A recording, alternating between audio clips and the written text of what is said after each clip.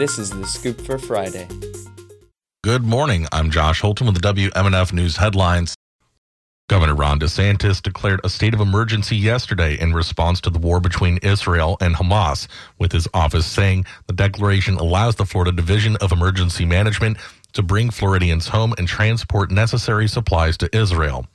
The declaration came as the federal government said it is arranging charter flights to transport Americans.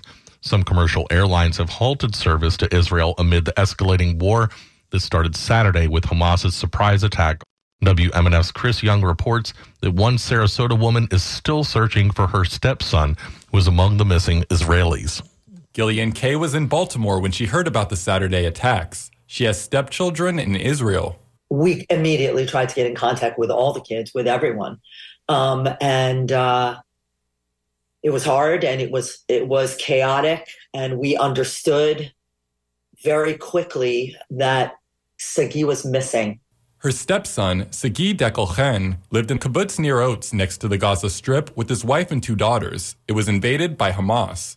After Sagi got his wife and children and his 2 little girls into the bomb shelter, the safe room in their house, he went out into the house and out into the streets, and with a small group of people, they fought to try to save the kibbutz, and for hours.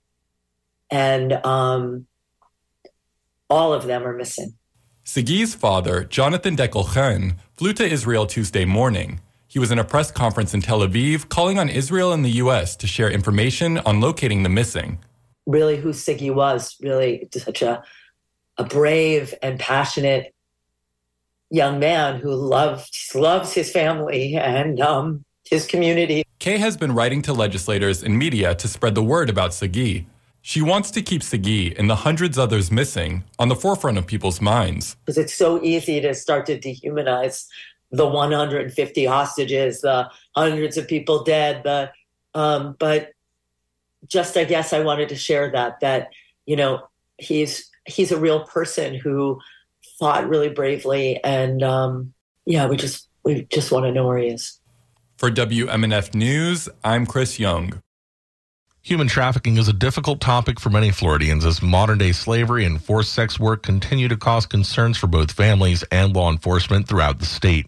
WMNF's Corey Beltran reports from St. Petersburg, where a nonprofit called Miracles Outreach gathered panelists at the Carter G. Woodson Museum to discuss solutions. Law enforcement officials and human trafficking victims shared stories about some of their experiences with how sex workers have been exploited.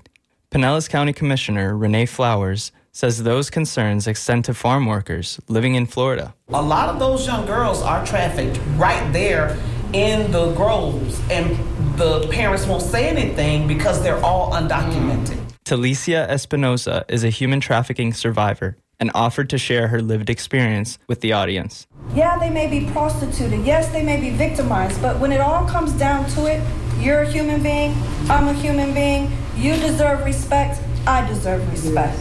Espinosa says to look out for signs of trafficking, including children coming home with new cell phones or expensive gifts, matching tattoos among friends, and even video games with chat features where adults have access to engage with young children. For WMNF News, with Josh Holton, I'm Corey Beltran in St. Petersburg. Federal prosecutors announced charges yesterday against 17 Broward Sheriff's deputies. WLRN's Gerard Albert III has details.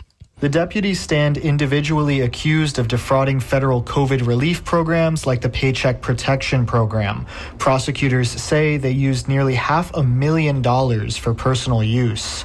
Here's Markenzie LaPointe, U.S. Attorney for the Southern District of Florida. Law enforcement officers stand in a position of trust to the members of the public who they serve. An officer will engage in criminal activity, whether it occurs on duty or off duty, undermines this very trust. Broward Sheriff Gregory Toney says the department opened an internal investigation in 2021 where all 5,500 employees were reviewed. Before handing the case to the feds, the investigation found that 100 of them applied for PPP loans. Here's Toney. This is theft from the American people. There's 2 million people in this county. These employees stole from those 2 million people as far as I'm concerned. According to BSO records, 16 of the deputies charged have been suspended without pay and 1 resigned.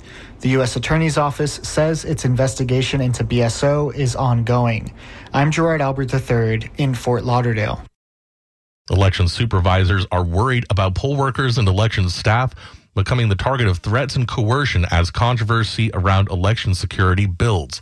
As Margie Menzel reports, Mark Early from Leon County told the legislative delegation he believes changes may be needed. Early says he has received troubling public records requests for the personal information of staff and volunteers.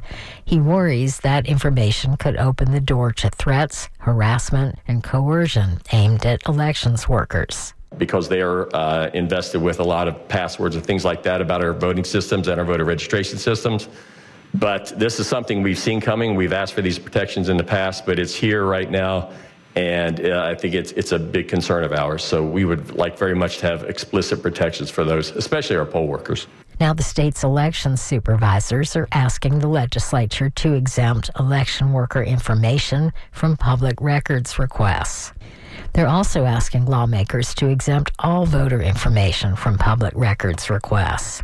Under that proposal, the information would be made available only to the voter, a canvassing board, an election official, a political party, or a qualified candidate facing opposition. For WFSU News, I'm Margie Menzel. For the weather, it's warm and cloudy in the Tampa Bay area. Highs today in the upper 80s and overnight lows in the mid-70s. Cooler weather coming Sunday night. I'm Josh Holton with the WMNF News headlines on 88.5 FM and the WMNF app. This is The Scoop, recorded at WMNF Tampa.